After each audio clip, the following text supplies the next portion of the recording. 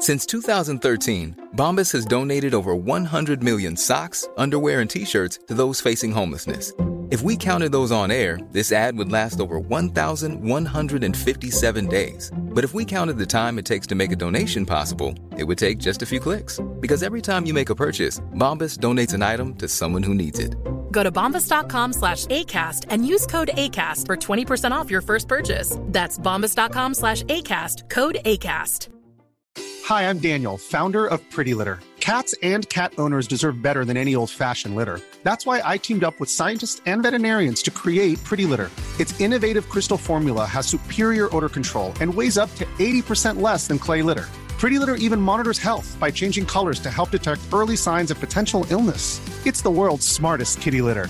Go to prettylitter.com and use code ACAST for 20% off your first order and a free cat toy. Terms and conditions apply. See site for details.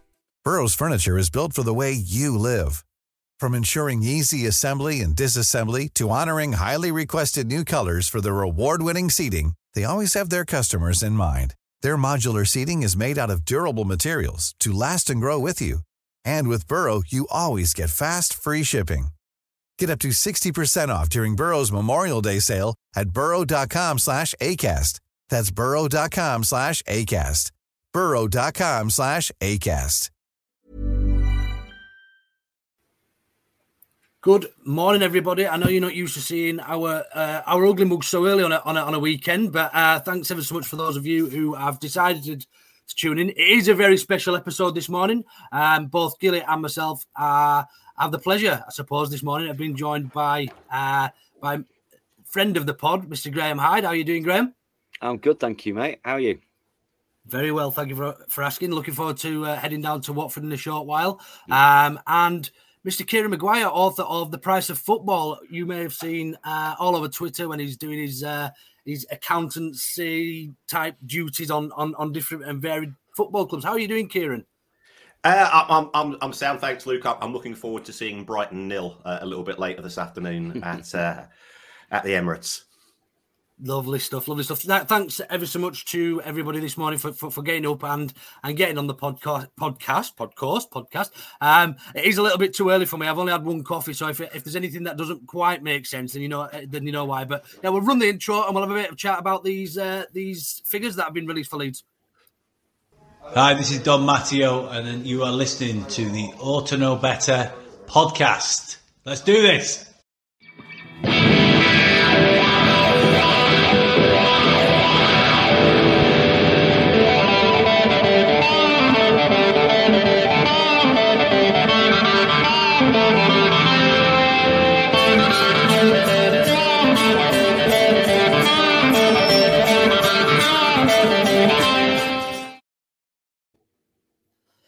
Cheers, Matt. Good morning, everybody. Thanks ever so much for joining us. As I say, we've got a special edition of Ought to Know Better this morning, and we've named it after Kieran's book, The Price of Football, and we've called it a Leeds edition because, as we all know, the recent finances have been released by Leeds United, and they do look for quite comfortable reading from somebody who probably doesn't know that much about football or finances, or either. Let's be honest. So yeah, we thought we'd drag a specialist on and a gentleman who specialises in, I suppose, writing bits and pieces about that, Kieran. So first things first, really. I obviously don't know anything really about finance. I know very little about football. I'm a Leeds fan. So in a nutshell, do they look as comfortable as what they probably should do at first reading? Yes, I think they're probably better than expected in the sense that, remember, in all of this, to make a profit in a year in which we really were hit by the pandemic to a greater extent than could have been anticipated, is a very good achievement indeed. And the impact of getting to the Premier League, Leeds United made more money from TV last season than they did in the 15 seasons prior to that put together. So yeah, that just shows the allure and the impact that being a Premier League club can bring. But I think what Leeds didn't do is go crazy. Some clubs, when they go up, They do think that they've just won the lottery, and they spend beyond their means, and things can go very quickly wrong because they're advised by agents or there's an acclimatization period, and then they find themselves struggling both financially, which then puts pressure on the football side of things. Leeds don't appear to have gone down that route, in my opinion. Of course, other opinions are available. Yeah, good stuff. So I suppose where a good starting point, really, I suppose, is to go through and try and simplify the tweets that you released, Kieran, the screenshots, into layman's terms. A lot of people won't understand those. I, for one, wouldn't probably understand what each of those tweets in terms of the financial breakdowns, what that actually means to us, not only as a fan, but what have we been up to over the last couple of years or so for these fixtures for these finances to be released? If we take a look at first of all, Leeds made a profit. Now, there are only 2 teams in the Premier League that made a profit last season, and that was Leeds and Sheffield United. Now some people will say it's because they're both from Yorkshire, and they don't, and therefore they don't like the idea of overspending. But Sheffield United. This is the crazy thing about football. If Sheffield United had avoided relegation, they would have made a loss, because all of the clubs at the bottom of the league, they have huge bonuses for avoiding relegation.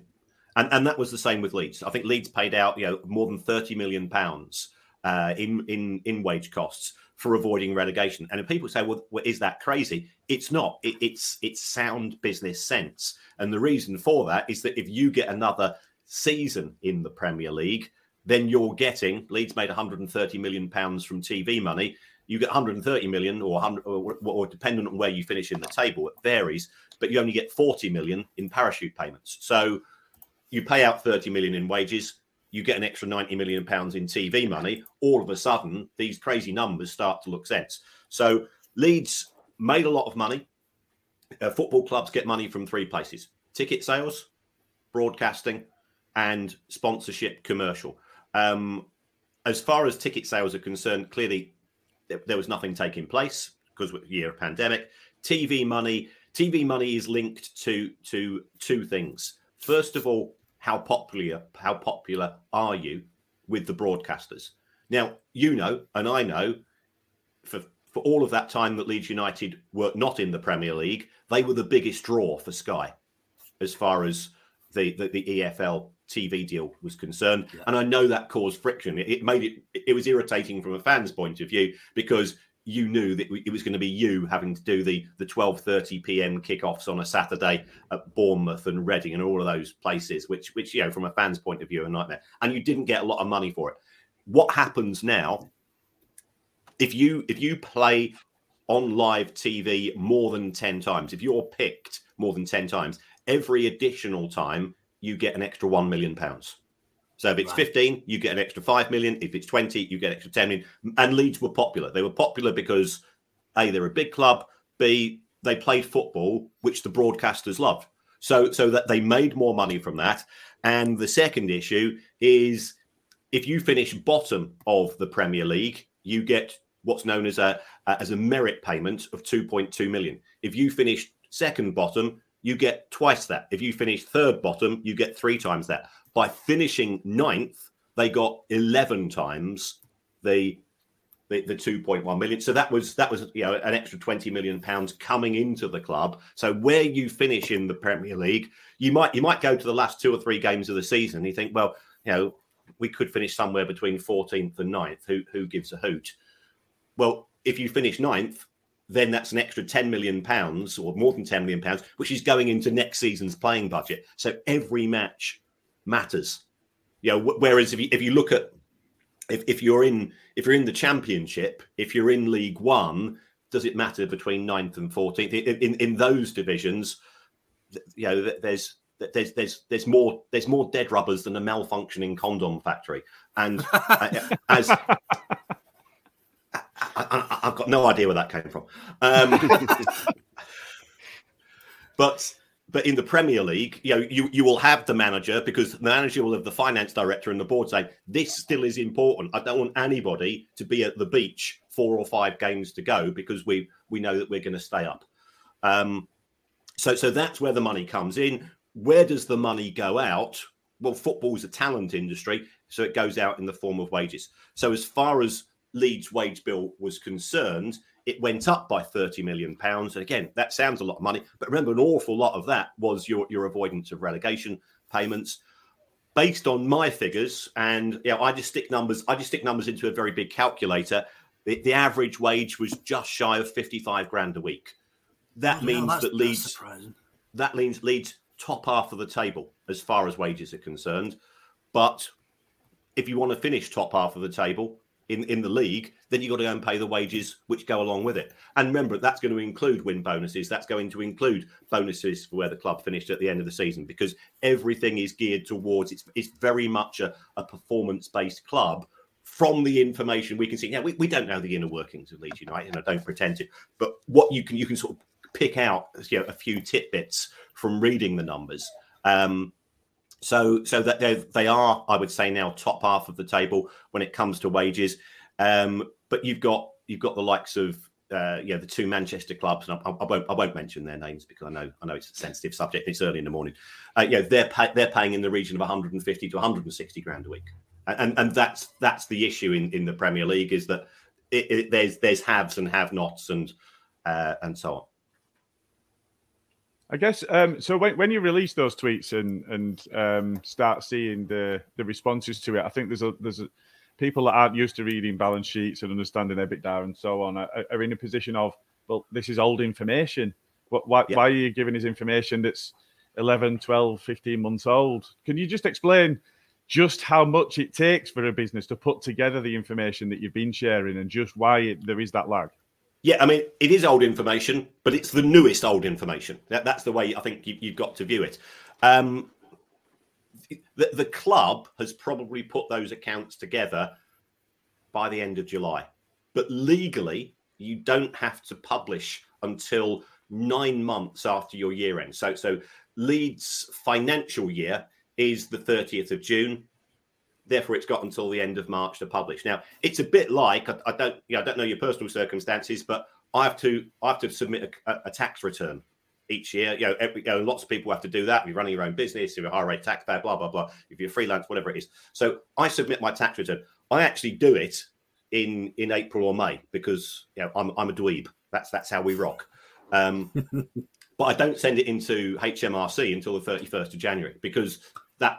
And it's the same. I'm a teacher that's my job's a teacher.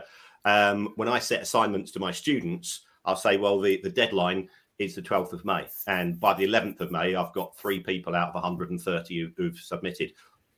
On the day of submission, they all pile in. So Leeds, Stoke, about half a dozen other clubs all submitted their accounts on effectively the 31st of March because from their point of view, they say some of this information is commercially sensitive. We don't want to know.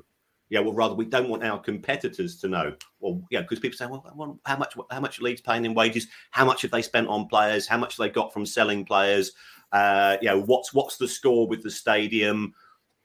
How much have they spent since the year end? So there's lots of data there that if you want to pick up a few nuggets, and my personal view is the information isn't hugely important, but at the same time, it's worth slightly more than nothing. So therefore, you put it out as late as possible because you don't want your competitors to know. And I think that's especially important when it comes to the January window, because nobody wants. If people can say, well, okay, they've spent so much on wages, we can work out their losses. We know how close they are to financial fair play. Then they get a rough idea of what you can do in the January window. So very few clubs put stuff out before January because they want to keep it quiet.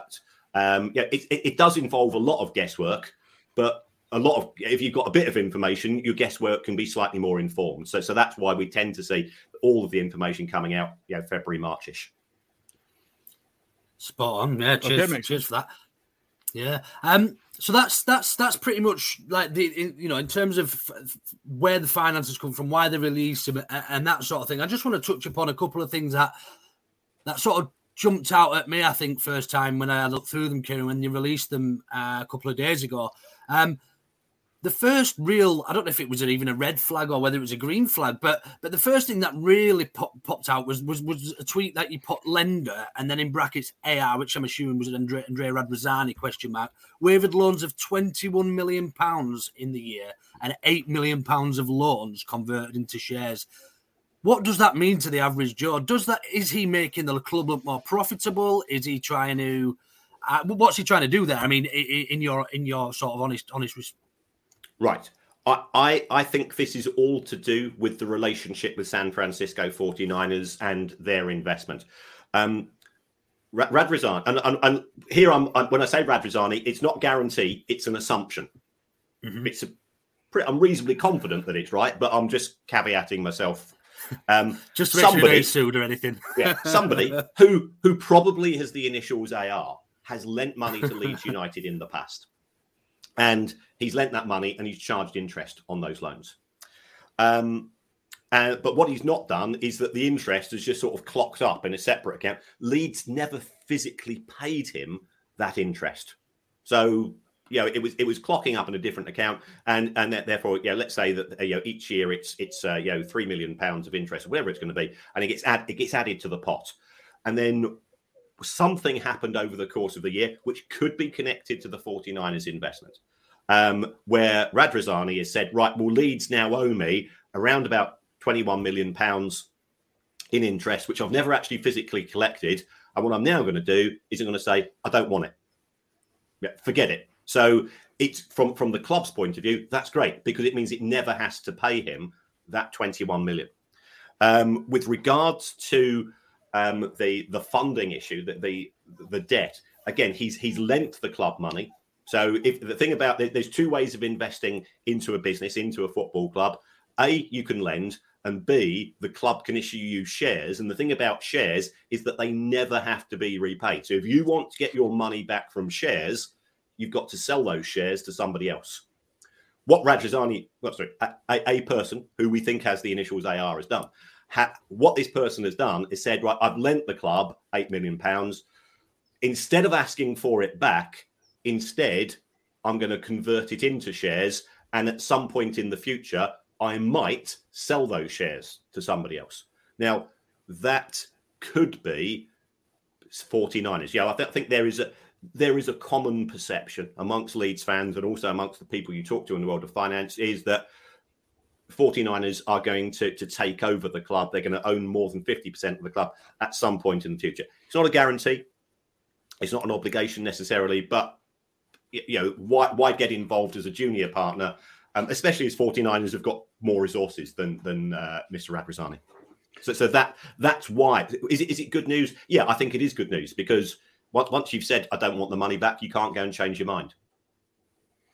So I guess, Kieran, is it possible in a way that if you're talking about a shared ownership situation like we currently have at Leeds United, that if the 49ers enterprises were going to put some money in to help pay with transfers, etc., that rather than in effect actually put capital into Leeds United, an individual at the other side of that equation could sort of say, well, look, I'm owed this, I'm going to write off as commensurate.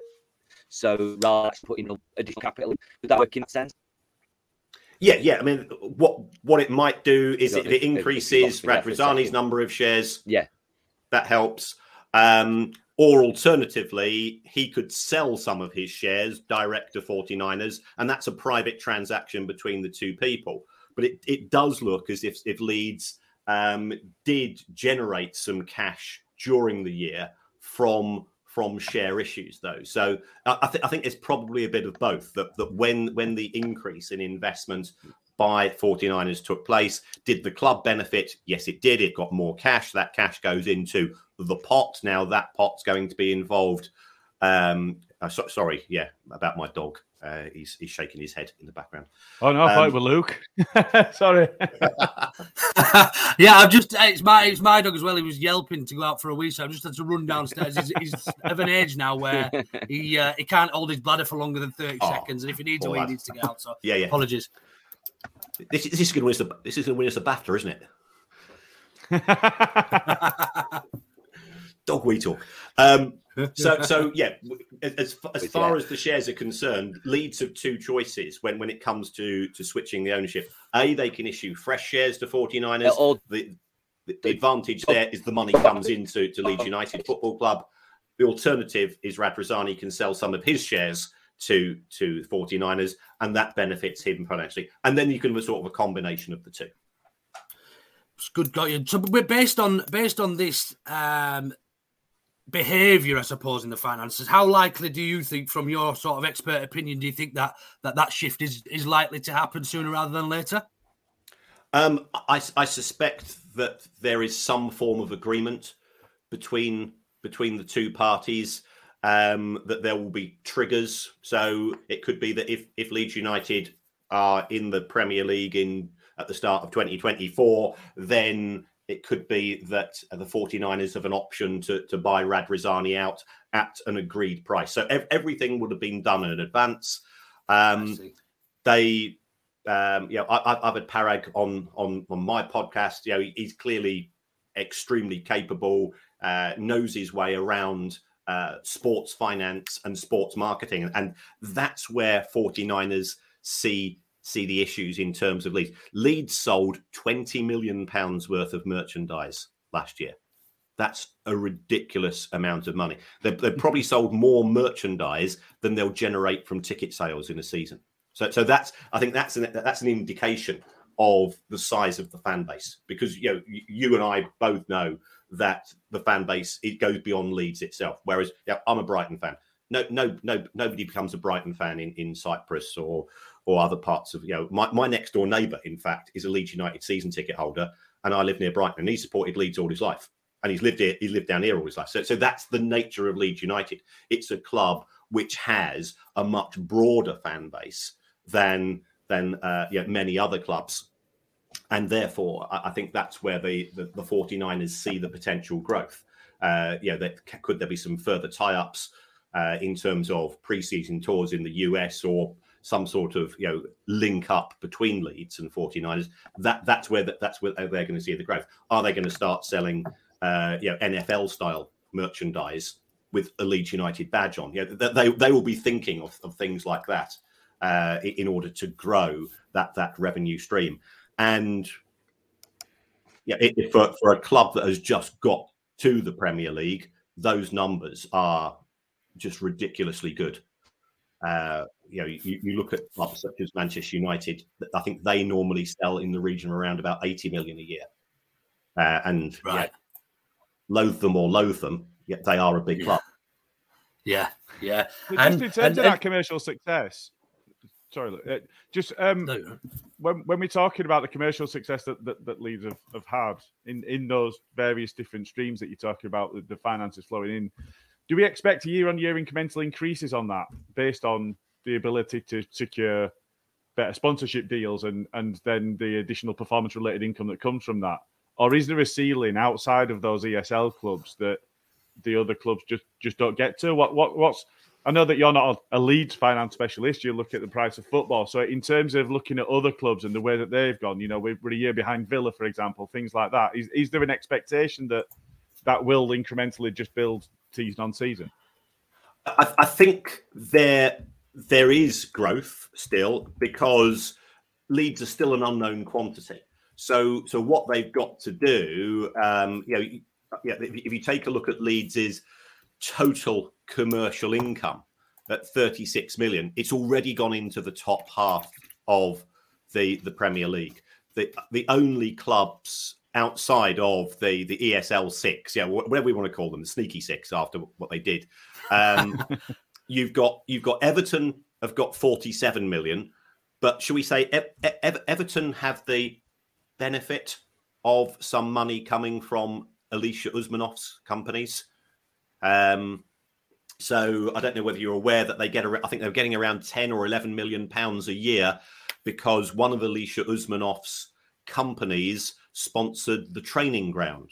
Now, people might say to themselves, why would a Eastern European or why would a Russian-based mining company pay 10 million pounds a year to get the naming rights of a training facility in Merseyside? As a sponsor, are you getting 10 million pounds worth of benefit from that? So that seemed very, very generous. And another one of Usmanov's companies also sponsored had the naming rights for the women's football shirts, which was and I'm all for growing the women's team and the men's team. And again, it seems a strange thing to do. It seems very very unusual sponsorship to have a Russian mobile telephone company sponsoring a women's football team on Merseyside. So Everton did have more, but I think eyebrows have been raised in relation to some of those sponsorship deals. And also Everton have now suspended that relationship with Usmanov. So if you take them out of the equation, the only club that are now ahead of Leeds is Leicester City. And I think Leicester City, again, you look at the nature of the relationship between Leicester City and the owners. Leicester have got they've got a huge fan base back in Thailand, where the owners come from, on the back of winning the Premier League in 2016. Incredible achievement. Yeah, it doesn't matter who you support. Incredible achievement. Making progress in the Champions League the following year. So I think you're absolutely right, Matt. There is a natural ceiling, and the way that you get past that natural ceiling is European participation, because that will start to build global interest in the club, and you've got to have success. Because if you take a look, I talk to people in different countries around the world, and I've all of my teaching life has been in Manchester and Liverpool.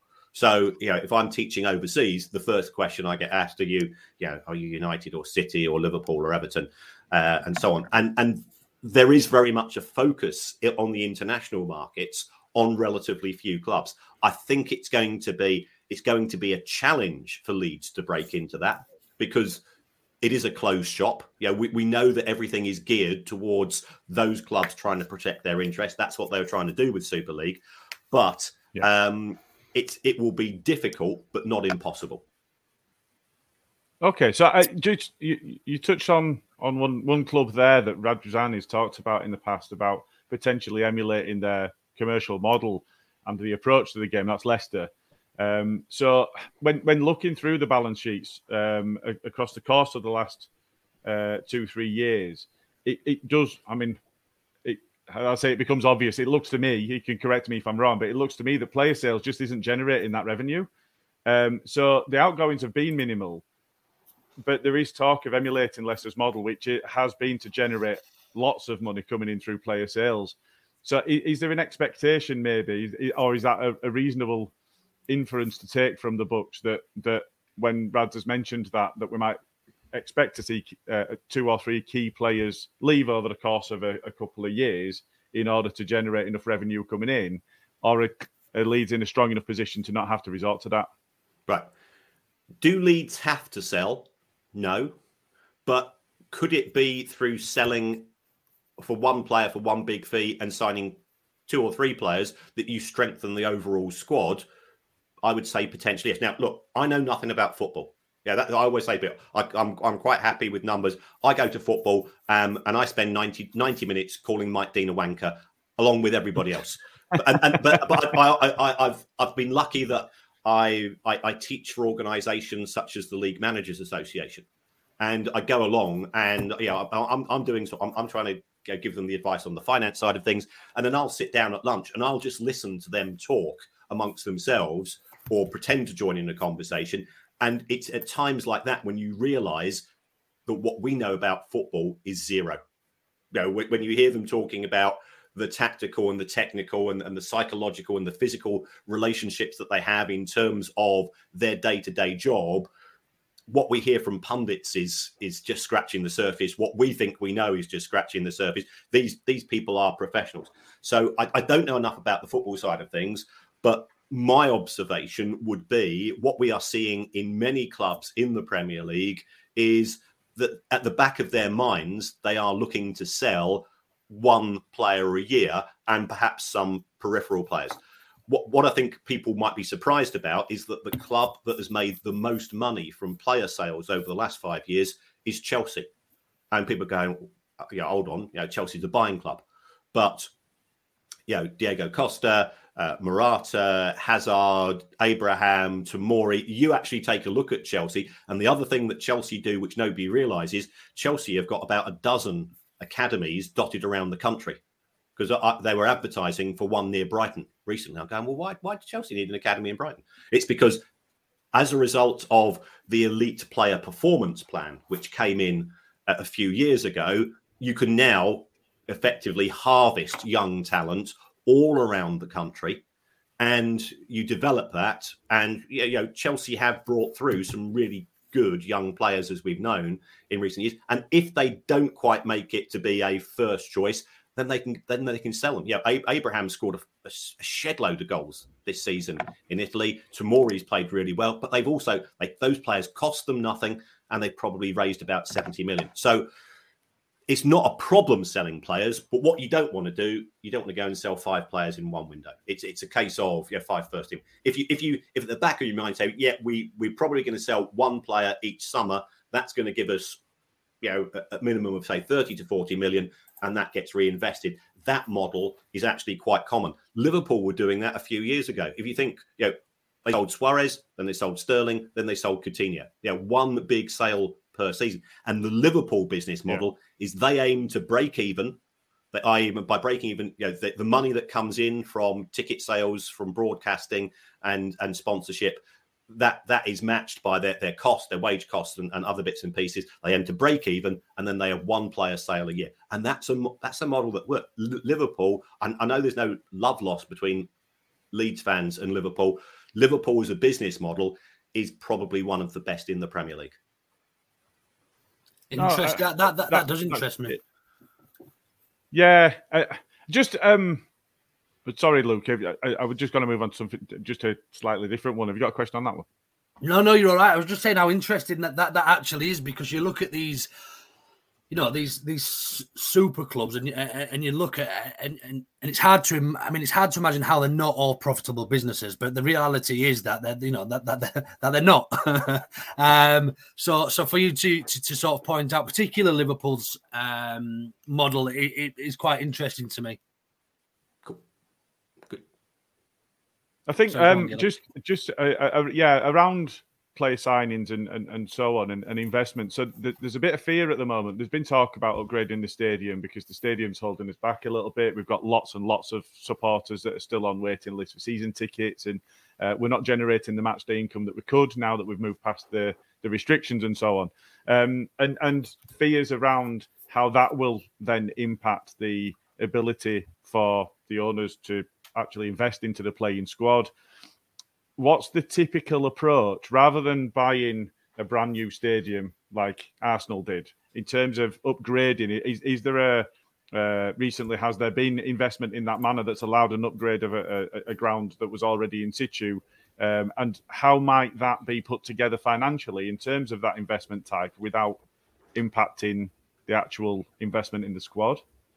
Okay, we've seen that at Liverpool. Again, we've seen that at Manchester City. Now, Manchester City have got a different funding model to most clubs, because they've got owners who can put that money in, and also any infrastructure spend is ignored from the financial fair play point of view. So you can spend as many millions as you want, and it's not going to impact.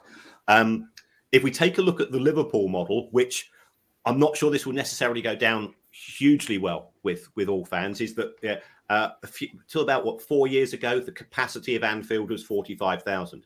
They increased that to 54,000. And a lot of those additional seats have gone to hospitality, have gone to corporates. And that whether you like it or not, you need it, because the average amount that a fan's going to pay, what's a season ticket costing you at Ellen Road? 600-700? Yeah. So average. Yeah. So, if you get an extra 5,000 seats at, £600, and you take off VAT and you take off the costs of, the more shoots, it doesn't actually generate a lot of money from regular fans. So what Liverpool did was that a significant number of those additional seats have gone to the corporates.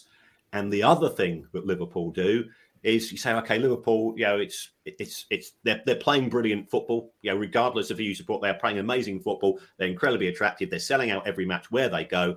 What Liverpool do is that they don't actually allocate a huge number of those extra seats to season ticket holders. So Liverpool have got a capacity of 54,000. They've only got 27,000 season ticket holders. We've got 23 at Brighton. We're nothing like Liverpool. West Ham have got 54,000 season ticket holders. So you say, well, why on earth are they doing that? Because, you get your season ticket money early. What's the logic behind that? Well, we've just said, our season ticket costs us, £600-700. So we're paying 32 quid for, you work it out, how much it's costing you for a match. And then what Liverpool do is say, no, we're only going to sell a small number of those additional tickets to season ticket holders. So who else is going to buy them? Tourists. And, I'm an old punk, tourists mean money, as sung by the Sex Pistols in God Save the Queen. Tourists are great for football club finances because, first of all, you charge them 50 quid a ticket instead of the 30 quid that you're paying because you sell them individual match day tickets. What's the tourist fan going to do when they get to Anfield? Spend a fortune on merch, aren't they? Yeah, getting shop. Yeah, they're going to shop. So, I share an office with a Liverpool season ticket holder, and he says, "Well, I don't go to the merchandise shop. I'm the same as you guys. We go to the same boozer. We get there at midday. We spend 2.5 hours there. We go to the match. You might buy 1 pint at the match. You might buy a pie, but compared to what the day fans are spending, our spend is actually very low. I don't bother to buy a program. I'm not going to buy a souvenir, this, that, or that. I'm not going to buy a Lewis Dunk duvet cover or all of the crap that football clubs sell. I'm a regular. I've been doing I've been doing the 50-year slog the same as you guys, and that's why the clubs have this strategy in place. Now, Leeds United fan base far better than could Leeds, if they've stuck another 5,000 seats on the stadium, and they would fund that by long-term loans, and those loans would be interest only. That's what Spurs have done. People say, Spurs have borrowed 800 million. How can they possibly repay it? They're not repaying it till 2051.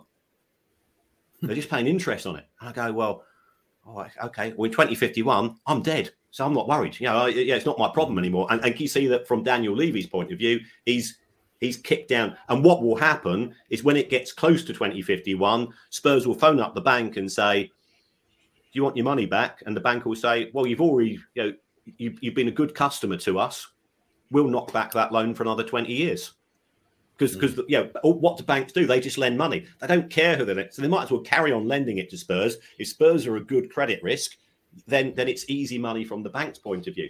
So if the stadium expansion is funded by borrowings on a long-term basis, and you get a decent interest rate, Spurs are paying between 2.5% and 3.5%. That's we've got inflation at 8%. So it's actually they're paying negative interest in reality. Then that's how it's funded. Just to echo that, if I can, Kieran, having sort of spoken to Angus Kinnear in relation to the stadium redevelopment and this whole discussion around maybe an extra 20,000 tickets or 20,000 seats, the model that Leeds will be following is exactly what Kieran has said, which is that ultimately, whilst there may be a slither of those are put into the mix for potential new season ticket holders or new low price tickets, the model is to generate as much commercial revenue as possible, because as Angus would say, this is about maintaining then the price structure for the remainder of the fans by milking as you know, Kieran quite rightly says, that tourist pound, milking basically the corporate and commercial aspects of hospitality that mean that the club can start to challenge on match day revenue the Spurs of this world, the West Hams of this world now, you know, with these 55,000 seater stadia that are able to generate huge commercial income on a match day basis, plus also have facilities that they can then and to use one of the phrases that you use regularly, sweat their assets, Kieran, that every single day, where there isn't a match on, they can be doing corporate hospitality dues, they can be doing weddings, if you like, even, that mean that they can make more from it. If Leeds in the present Ellen Road, this season, their match day income, I will imagine, will be 20 million, perhaps a wee bit more. Spurs are going to make 120. Now, Spurs capacity stadium, it hits 62,000. Ellen Road, 37, 38? Roundabout, 37. Yeah. So you go, well, hold on. How come they're making 6 times as much money when the ground's less than twice the size? It's because, as Graham says, they target a fan base. And again, if you look at Manchester United, and I hate Manchester United. My wife's ex-husband works at Manchester United. I've got plenty of reasons to hate them. That's good as any, that, Kieran, I suppose. Yeah. But if you take a look at Manchester United, for all of the bad things the Glazers have done, season ticket prices haven't gone up for 10 years. They get more money from the match day tickets. They charge more for the membership schemes. They're charging more to the corporates. But in order to keep the level of anger within reasonable limits, they've not actually, and they could make more. They could charge more money to season ticket holders, because if the club puts up a season ticket price, what we're going to do? We're going to moan. We're going to moan and moan and moan, and we're going to say we're not going to pay it, and then we pay it. That's how it works. But it does create bad relationship between the club and fan. So would you say that's pretty much the nature of the beast as a Leeds fan now? We've either got to accept that things are going to become more corporate, bigger, if we want to, not just survive, but succeed in the Premiership and sort of outgrow our ceiling, or we can stay as Leeds, who are known to be a massive fan base and be proud and everything, and potentially be a championship team for the rest of our lives. Yeah, I think you've got to be realistic. I mean, if we take a look at Scotland, there's 2 massive clubs in Scotland in Rangers and Celtic, and they were supposed to be playing a friendly. That's right. Friendly, I don't know. In Australia in November, during the World Cup break. And both clubs were going to make more money from that one match than they generate from the whole season in broadcast money in Scotland. Wow. And the Rangers and the Celtic fans kicked off, and the match has now been cancelled. So again, that's the choice you got to make. You can stay pure and say, we don't want to take the corporate shilling. We're old school fans, we're legacy fans, and if you do that, rightly or wrongly, I'm old school myself. If you do that, you automatically set a ceiling for the club in terms of its ability to compete, because football's a talent game, and if you want to compete with other clubs for European places, you've got to pay European level wages. So, Kieran, just thinking a little bit about that, about setting a ceiling and how that sort of comes against, if you like, the notion of being a legacy fan. Let's take, for example, things like socios. So, obviously, our club tied up with socios last year. The fans basically, pushed against it. The club took an amount probably up front, a certain slice of whatever socios make from fan interaction and fan-based connections. But when we're presenting such healthy figures in terms of the business, is there really a need to sort of move into that morally corrupt area of, kind of selling the fan base, if you like, to a cryptocurrency? Well, we're now in the second season. I think the results for Leeds United might not be as good for 21-22 because you've signed a couple of players, you've got players who've got negotiated new contracts, and so on. So your costs are going up. You're probably not going to finish 9th, so therefore your TV money is going to go down. Yes, we'll have a season's worth of match day income as well. But you put that all together, and I think Leeds will do well if they replicate these results for 21-22. So it does make it more difficult. The clubs have been, for the last 20 years, have been saying to themselves, we've got hundreds of thousands of fans around the world. We've got the 37,000 hardcore that turn up to Ellen Road. And it doesn't matter. If you're playing Reading on a Tuesday night, you're still there because you support Leeds United. You don't support Leeds United in the Premier League. You support Leeds United. That's it. That's the nature of us legacy fans. But what about these other fans in terms of how can the club get money from them? Manchester United claim to have 1.1 billion fans on the planet, and the most money they've ever made is 627 million. So Manchester United make 55 pence per fan per year. That's crap. If that is, you put it like that is crap.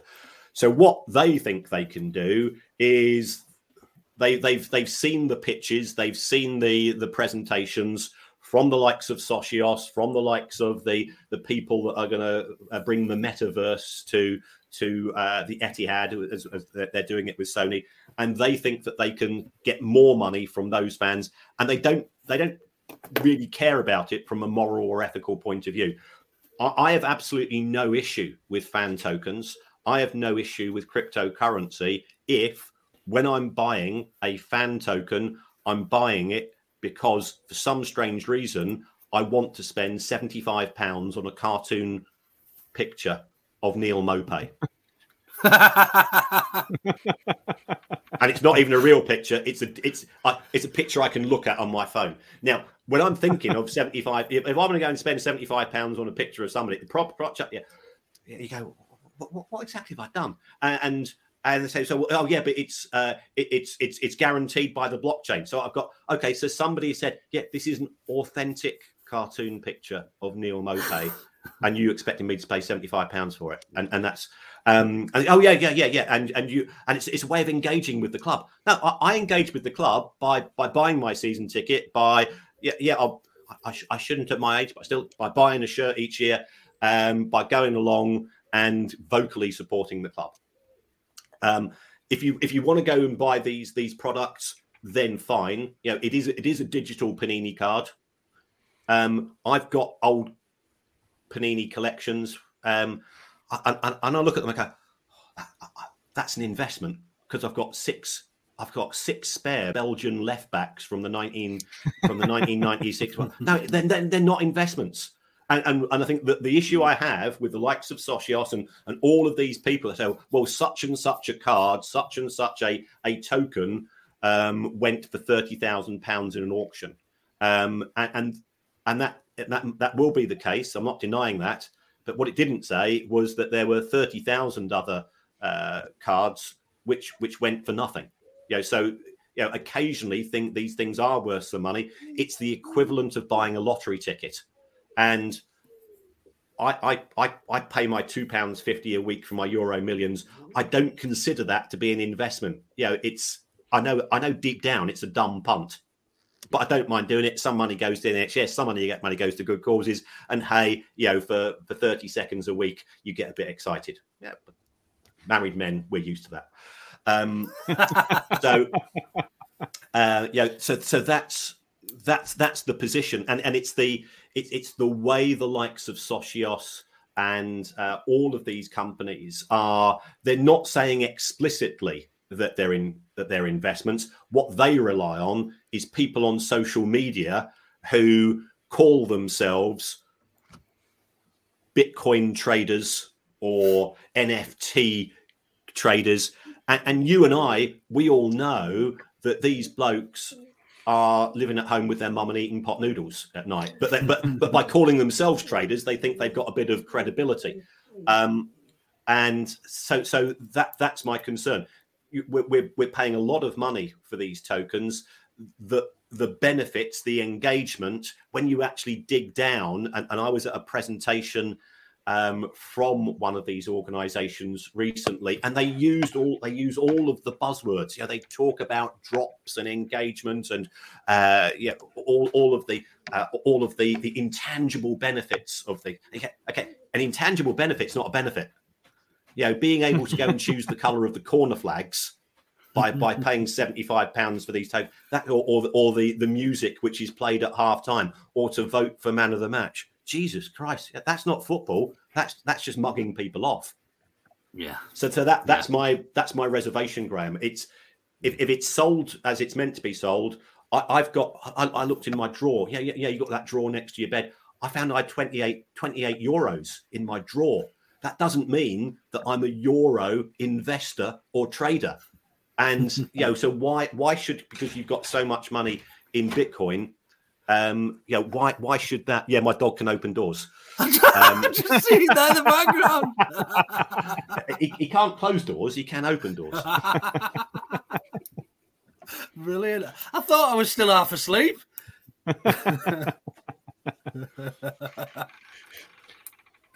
I think that's my reservation. No, I like it, and I don't. I've got some cryptocurrency, but I'm certainly not an investor, and I'm certainly not peddling it anywhere else. So no, I agree with that. I think there's just one other element, and to be fair, Graham probably knows a fair bit more about this than I do. There's a spectre hanging over our club called Jean-Kevin Augustin, and there's a position where we are still in I think there has been some outcomes going through the courts and the wranglings between the clubs, and we're now in a position where, as a fan, I still don't know whether all of that balance will need to be paid. I know that he's moved on. I think he's at Nantes now, and his career's not gone particularly well. I feel really sorry for the player, but in terms of having to pay that money, are we in a position of clarity yet as to what the outcomes are, and do we even know? No. I mean, it all depends. And again, I've spoken to some football lawyers here and say, "Well, what's your opinion?" And they say it depends, which is as much as you'll ever get from a lawyer. Unless you're paying them £400 an hour. It all depends upon the final decision, which is going to be made by by CAS or whoever resolves this, as to whether Leeds United were a Premier League club in terms of the obligation to buy at the end of the season. Now, under normal circumstances, and that's important terminology, though, isn't it? Yeah, that's important terminology, because I think, as I recall, the contract stated the date of the end of the season, and the argument is actually that's only a nominal thing. It's really the spirit of the end of the season rather than the specific date specified in the contract. Is that right? Yeah. So, but with any contract, you work towards a date. A contract has a date for a specific reason. Now, it's unfortunate, I suppose, for the selling club that date was then extended and the end of the season was changed. So that's where the argument is, isn't it? I think, but look, I'm sure we have allowed for somewhere within the finances for that to be covered. I'm pretty sure. I don't think the club's poorly run in terms financially. I think Kieran's probably highlighted that. And I think if there was to be that outgoing, I mean, I don't know, Graham. If you don't know any more about this, I know we've had there was a release the other day basically stating that we've come to a conclusion, but you might not find out for half a year or 6 months' time. We're not going to release that. So the situation is, obviously, we're waiting on the final outcome from the Court of Arbitration for Sport, or CAS. It is all a question of how they view this particular clause in the contract, which said that, if we were a Premier League club by a certain date, which was deemed the end of the season traditionally, but then it got extended. We were in the same boat, really, a little bit about when we were able to purchase and at what price Jack Harrison from Man City.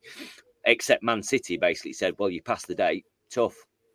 So we then ended up having to pay a slightly increased deal for Jack Harrison. So the club will no doubt be arguing the fact that, well, we were held to account on that basis on that contract, therefore the same should apply. And this is where you get into, as Kieran would say, the silver-tongued lawyer brigade, arguing their particular sort of, position on this. And as a club, I've no doubt that they have made contingency for if they have to pay it. But clearly they will be battling as hard as they can to avoid paying 18 million quid. And in effect, the first thing is that ultimately they are liable for a payment that now should have already been paid. That will be the first instance. And then it will be, like all payments for transfers, over a series of years, the length of what would have been Jean-Kevin Augustin's contract, that we'll have to meet the rest of the obligation.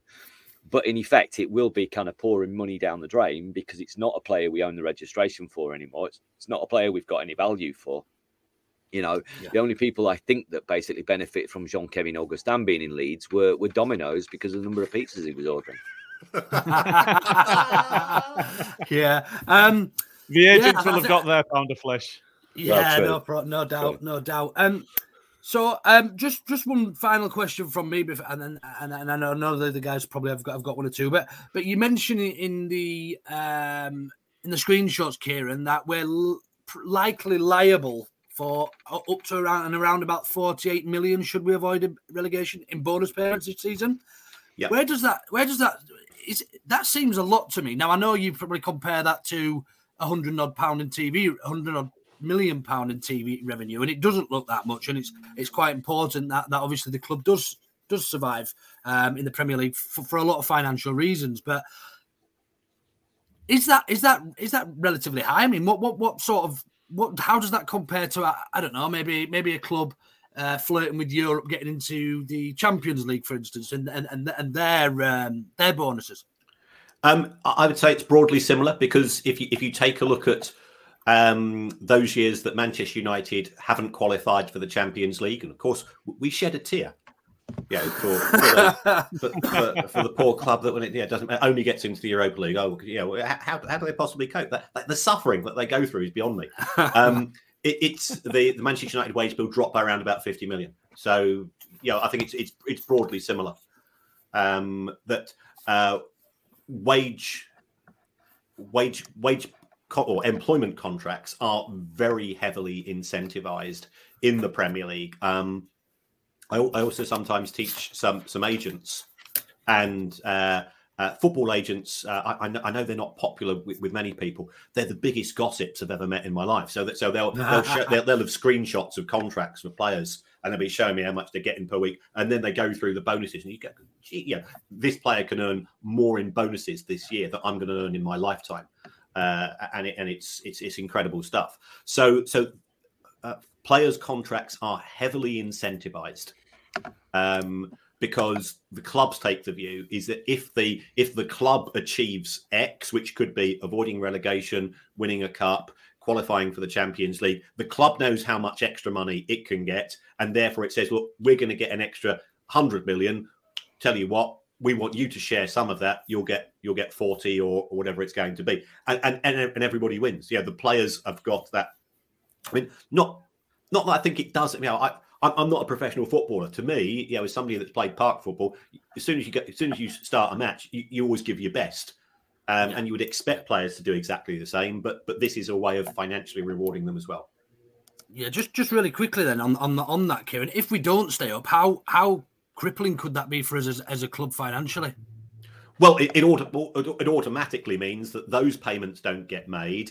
I suspect there will also be clauses in many of the contracts which say that should there be a relegation to the Championship, there will be a reduction. So you sign a 4-year contract, you get a base of, let's say, 45,000 a week in the Premier League. You get bonuses for this, that, and the other. You'll get a £250,000 or £1 million bonus if we avoid relegation, and then if the club does get relegated, that £45,000 a week drops to 25 or whatever it's going to be. Yeah.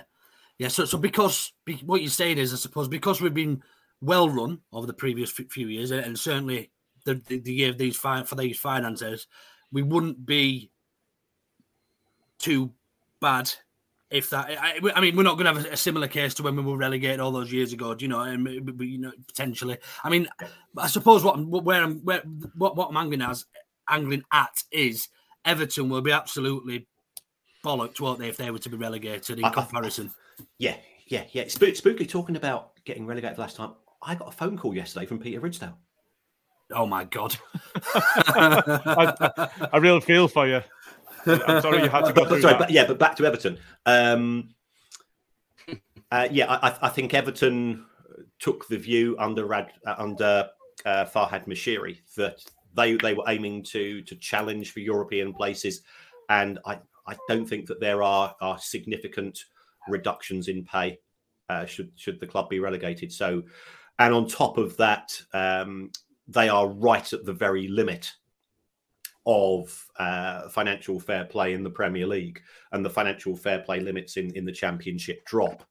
Everton are claiming £170 million worth of costs related to COVID, and you're going, well, why are they claiming 170? And I think in Leeds it was probably about 9 or 10. Villa, I think 60 over 2 years. Sheffield United were 10. So I've seen all these figures, and then you got Everton 170, and Everton are claiming that they've been really hit in the transfer market, being unable to sell players due to COVID. And I'm going, well, I think the reason why nobody's coming to bid 40 to 50 million for Cech Tosun and Sigurdsson has got nothing to do with COVID, in my view. So I think it's a certainly not with Sigurdsson. No, so.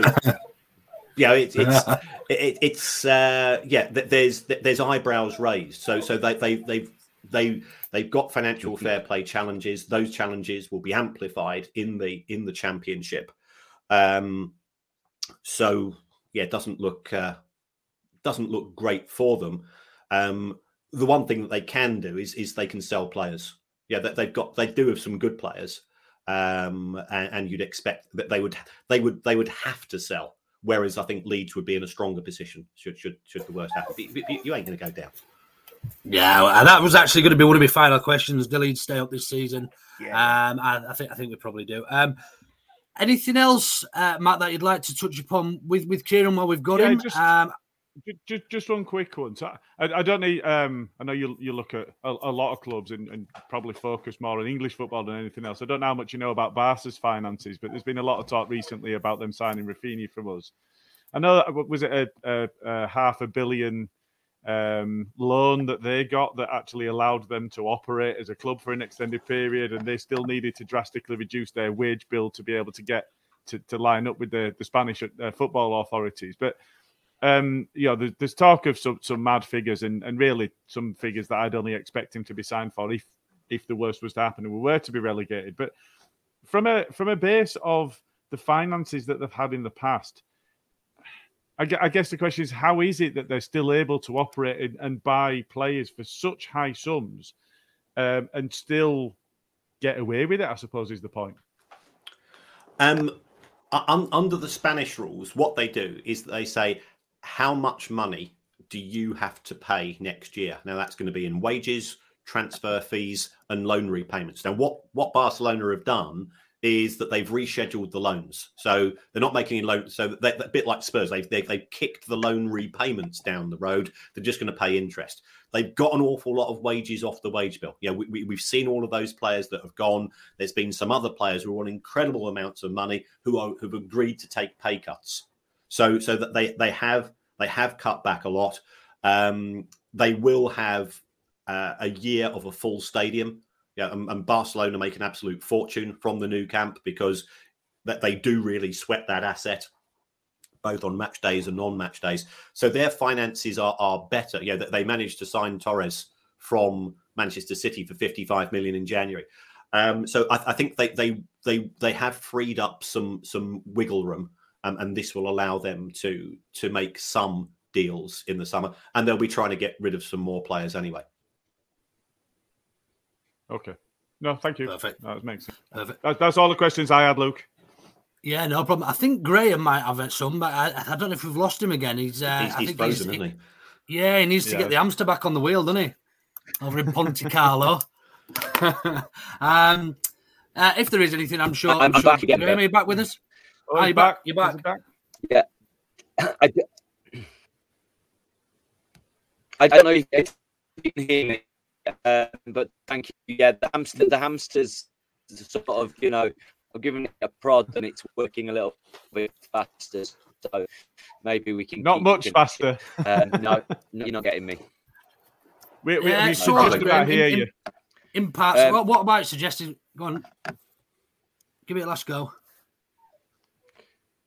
So yeah, I don't know if you can hear me. I get.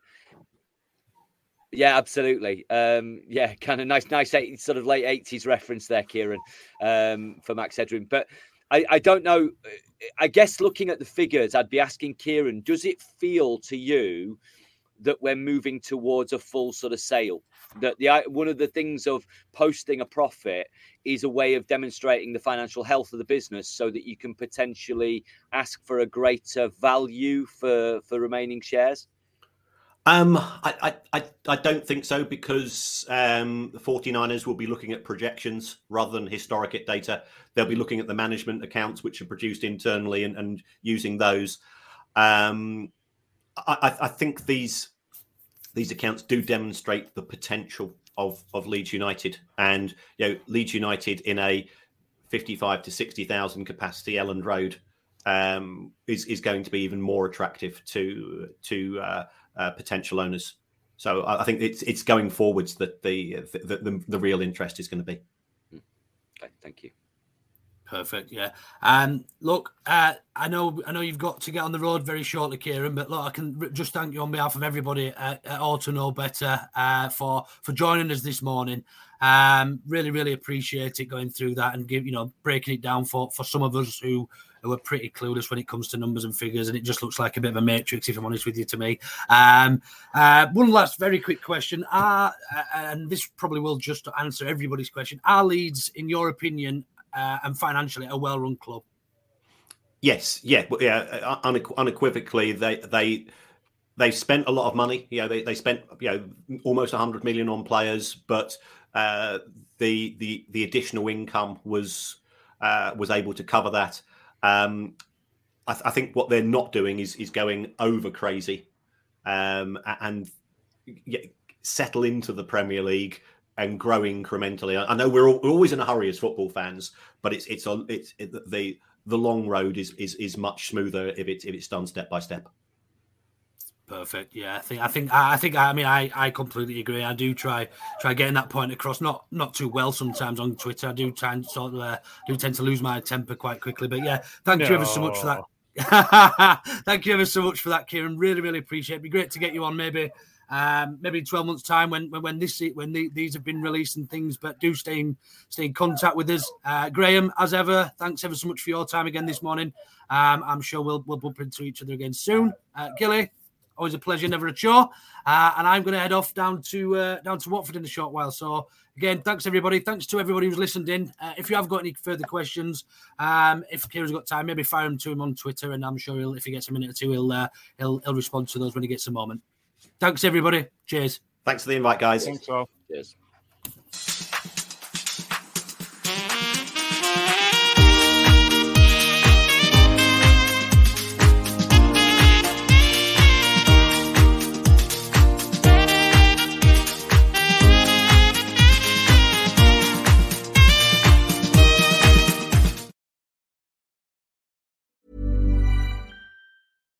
Hi, I'm Daniel, founder of Pretty Litter. Cats and cat owners deserve better than any old-fashioned litter. That's why I teamed up with scientists and veterinarians to create Pretty Litter. Its innovative crystal formula has superior odor control and weighs up to 80% less than clay litter. Pretty Litter even monitors health by changing colors to help detect early signs of potential illness. It's the world's smartest kitty litter.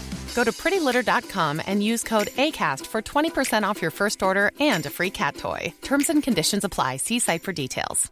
Planning for your next trip? Elevate your travel style with Quince. Quince has all the jet-setting essentials you'll want for your next getaway, like European linen, premium luggage options, buttery soft Italian leather bags, and so much more. And is all priced at 50 to 80% less than similar brands. Plus, Quince only works with factories that use safe and ethical manufacturing practices. Pack your bags with high-quality essentials you'll be wearing for vacations to come with Quince. Go to quince.com/pack for free shipping and 365-day returns. Even when we're on a budget, we still deserve nice things. Quince is a place to scoop up stunning high-end goods for 50 to 80% less than similar brands. They have buttery soft cashmere sweaters starting at $50, luxurious Italian leather bags, and so much more. Plus, Quince only works with factories that use safe, ethical, and responsible manufacturing. Get the high-end goods you'll love without the high price tag with Quince. Go to quince.com/style for free shipping and 365-day returns. Thank you for listening to another Auto Know Better podcast, the independent Leeds United podcast. You can engage with us via our socials on YouTube and Twitter at the address @AutoKnowBetter with your thoughts on the show or subjects you'd like us to discuss. You can even join us live and have your say while we're recording on our YouTube channel for the main weekly show and the Baradi and Coke after-match podcasts. We have 3 years' worth of content you can listen back to, from interviews with former Leeds players and managers to Hollywood stars. Maybe choose carefully which match reviews to check out though. Remember to subscribe on whichever app you choose to follow us on.